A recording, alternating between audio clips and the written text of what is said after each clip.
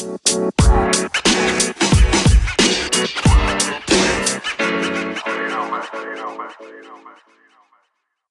today is the 22nd of November, 2019, 12:22.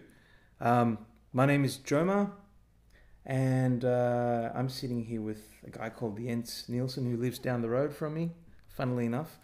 And we're talking about putting together a series of thoughts on leadership, taking in many forms in terms of a website, a podcast, articles. It could be anything, but just laying down the framework. So say hello, Jens. Hello. So tell us a bit about yourself. So who are you and why are we sitting in your kitchen? Yes, exactly. Jens Nielsen is my name. I'm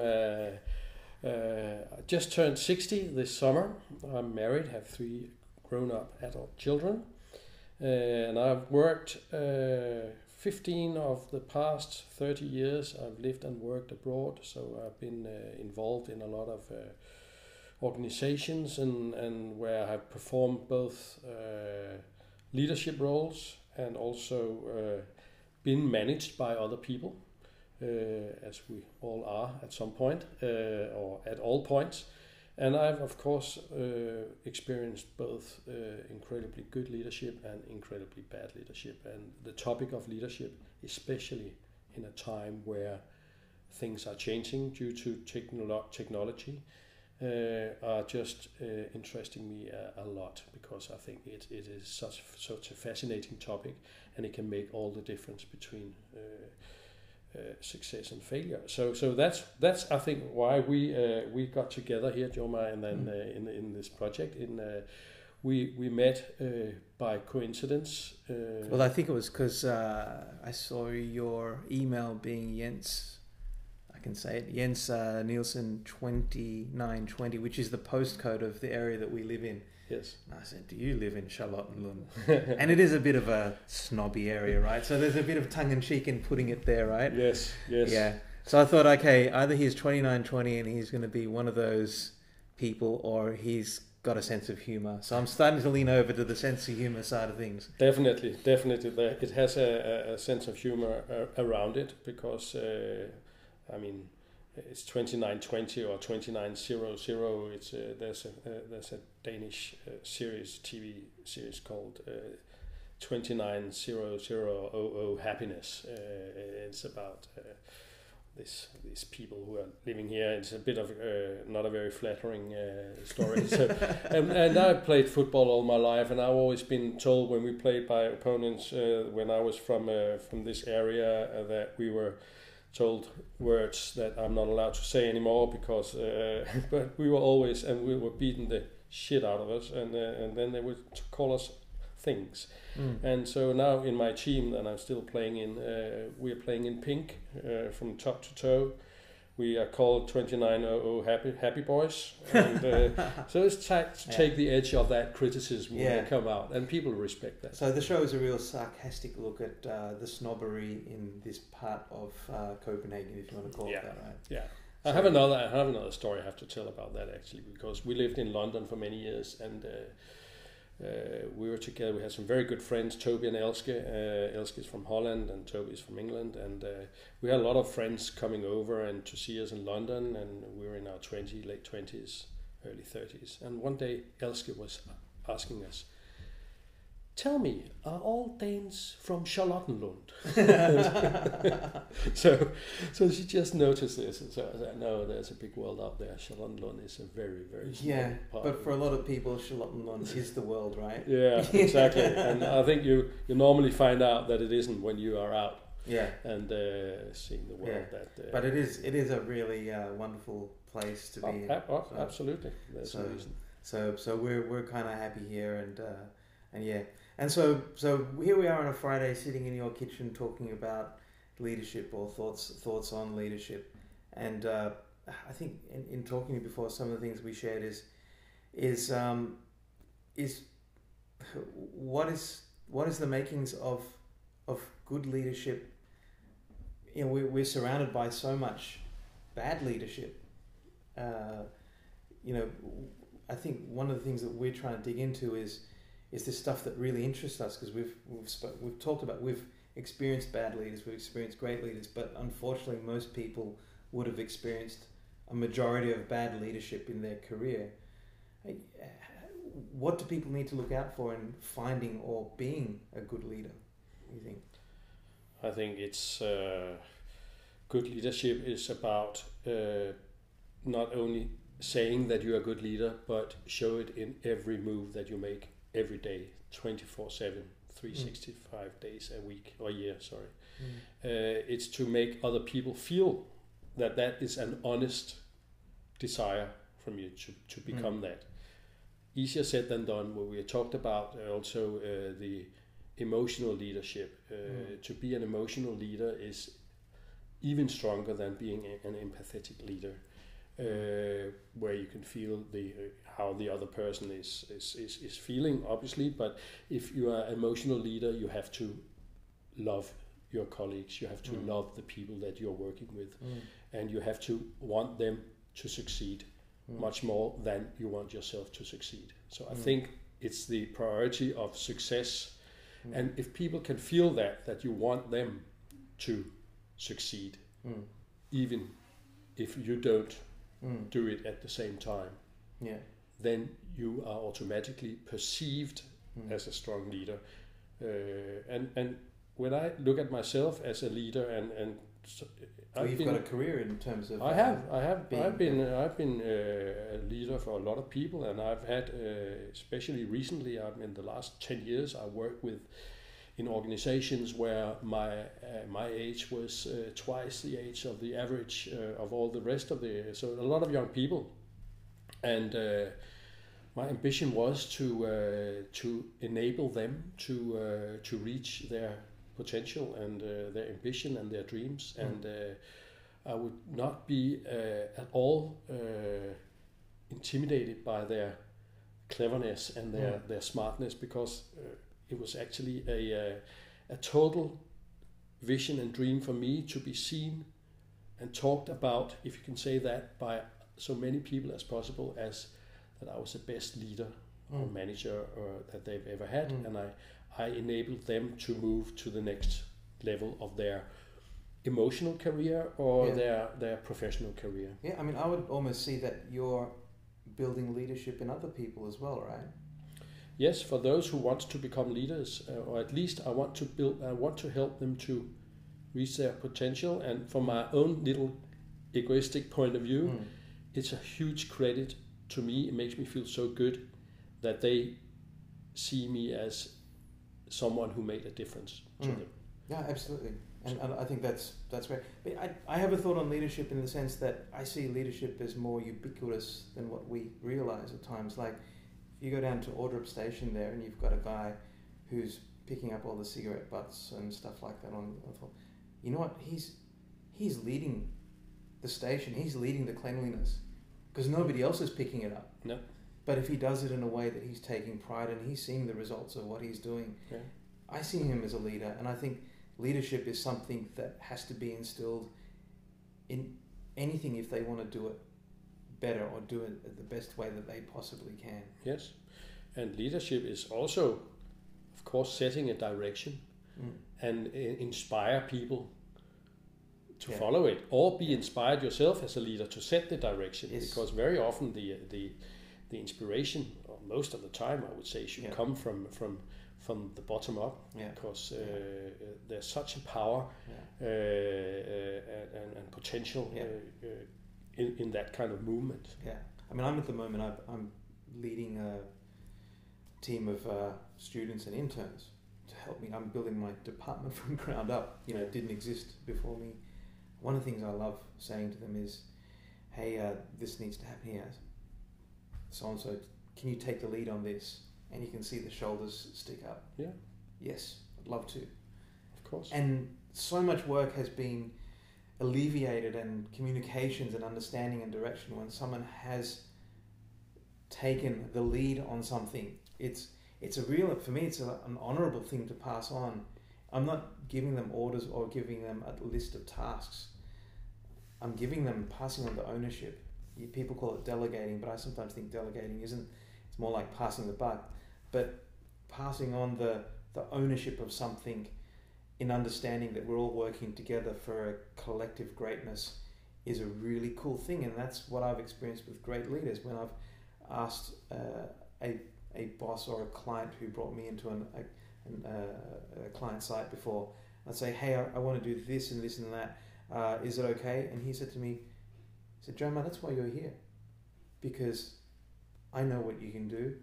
And if that's what you do, I've got your back. You can let me know, so I know, but you don't need to ask me. Yeah. Because and to me, that was like so empowering to hear. Yeah. And he's another lifelong friend that we'd love to have a chat with down the track. Yeah, no, it's in a way it's very simple and but still incredibly difficult. And I think it comes down to people's those who call themselves leaders in general. Sometimes it's a personality. Sometimes the interpretation gets complicated by having a preconception of what leadership is, and they probably make it a bit too hard for themselves. But here, I mean, we're talking about what we're coming together. And what the message we want to share, we're not just talking about leadership with people, for example, are we? No. No, there are so many other areas where leadership, as you mentioned, the guy picking up the garbage in some way, but a lot of other areas of leadership that can be, I mean, things in branding, there can be areas of marketing in general, there can be in technology, and not leading the organizations, but leading the way. So leadership is not only leading people, it can be leading directions, setting directions. Yeah. A lot of the movements today with the Me Too movement and the climate change movement, that's leadership. You know, in products like, you know, of course the iPhone was created by an amazing leader and a dynamic, colorful leader, but the product itself is leadership. Yeah. You know, it is it's something that that, you know, we look at communities that are also leading society in a lot of ways, where we're seeing a lot of the unfortunate things that's happening in places like the US, where there's a lot of wealth, but there's also a lot of poverty. Yes. That gap, whereas we are fortunate now, and we can say that, okay, to a lot of degrees, the Danish, the Nordic welfare state is leading the way in terms of, in a lot of ways, how society should be.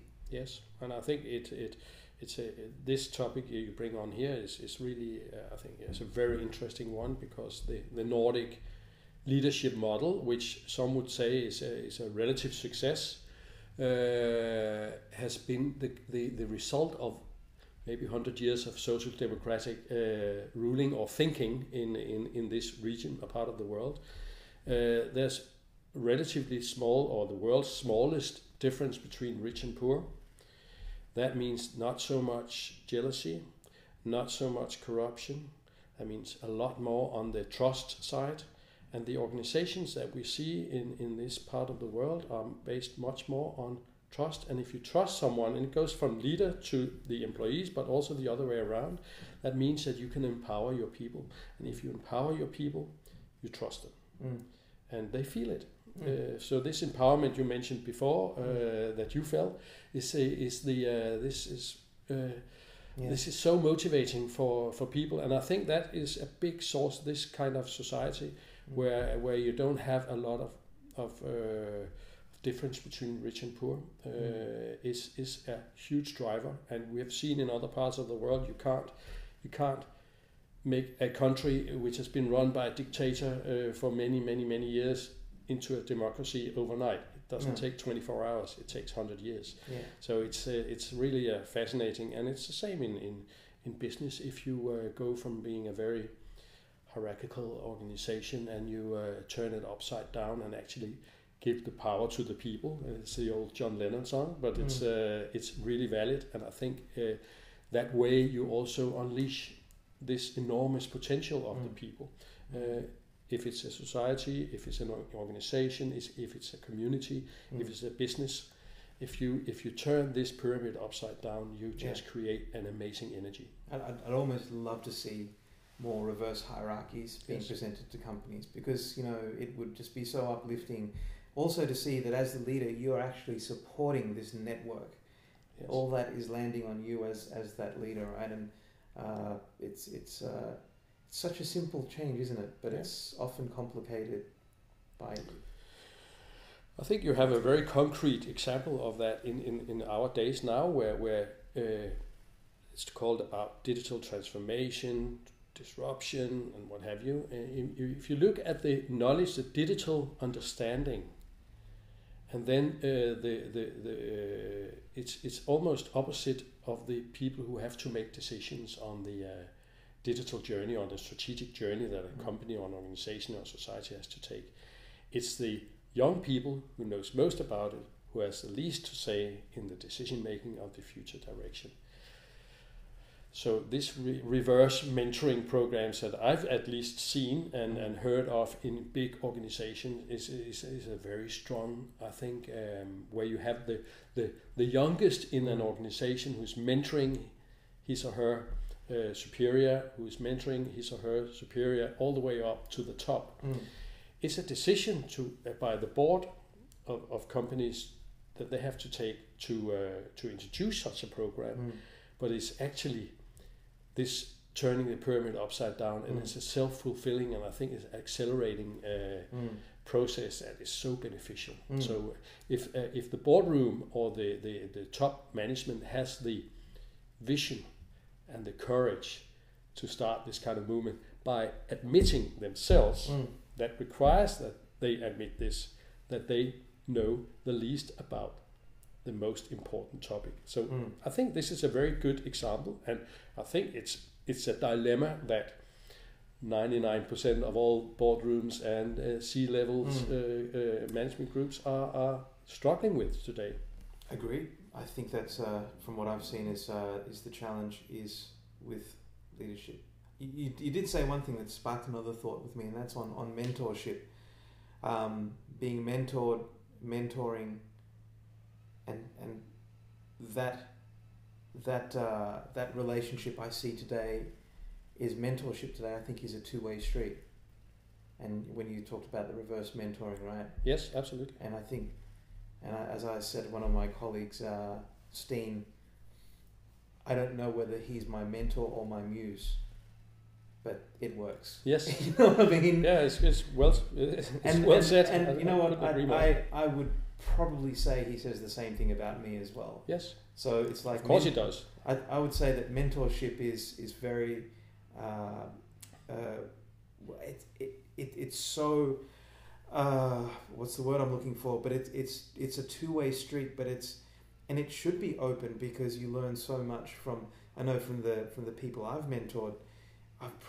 Sometimes I feel like I've learned more than they've learned from me. I feel like I've underserved you, and I'm very apologetic. I'm sorry I haven't been there.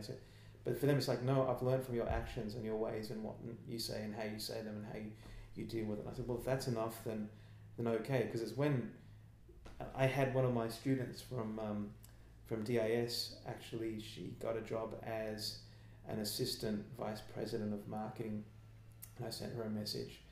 And I said, wow, congratulations. And she said, Joma, you just have to know that what you taught me and the books that you've mentioned, I talk about these in all the interviews that I've had and how it's affected my life. And the email that I didn't respond to her was, or the message I didn't say to her was, but young lady, you've just leapfrogged me and you don't know how good that feels. You know? Exactly, and that's the emotional leadership or mentorship or whatever. And I think it lies in if you have mentoring muse, if you have that kind of relationship, is a really good illustration of it, I think, because then it goes both ways. You want each other to succeed. So that's brilliant. And of course it is like that, because if you like someone, you can be absolutely certain that they like you as well. Yeah. If you dislike someone, you can be absolutely certain that they dislike you as well. Totally. That's just how it is. Totally. It's a very basic thing.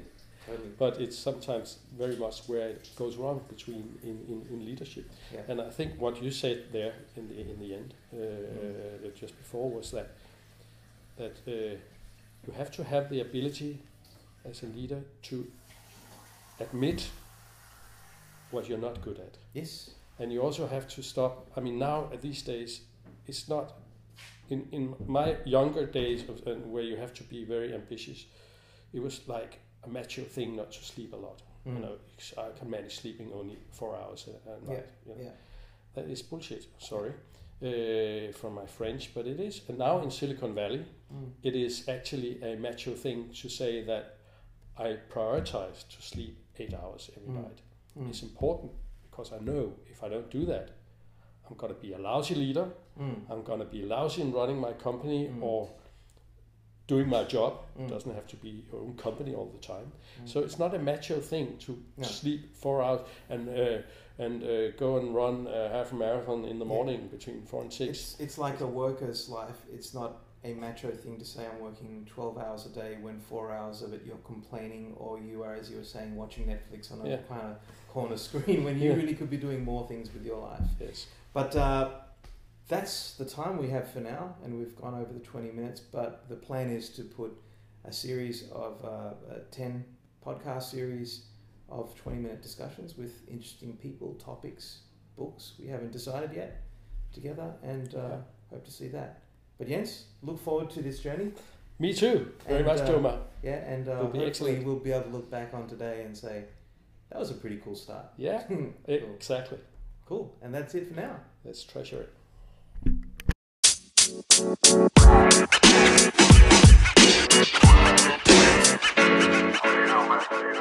You know, man.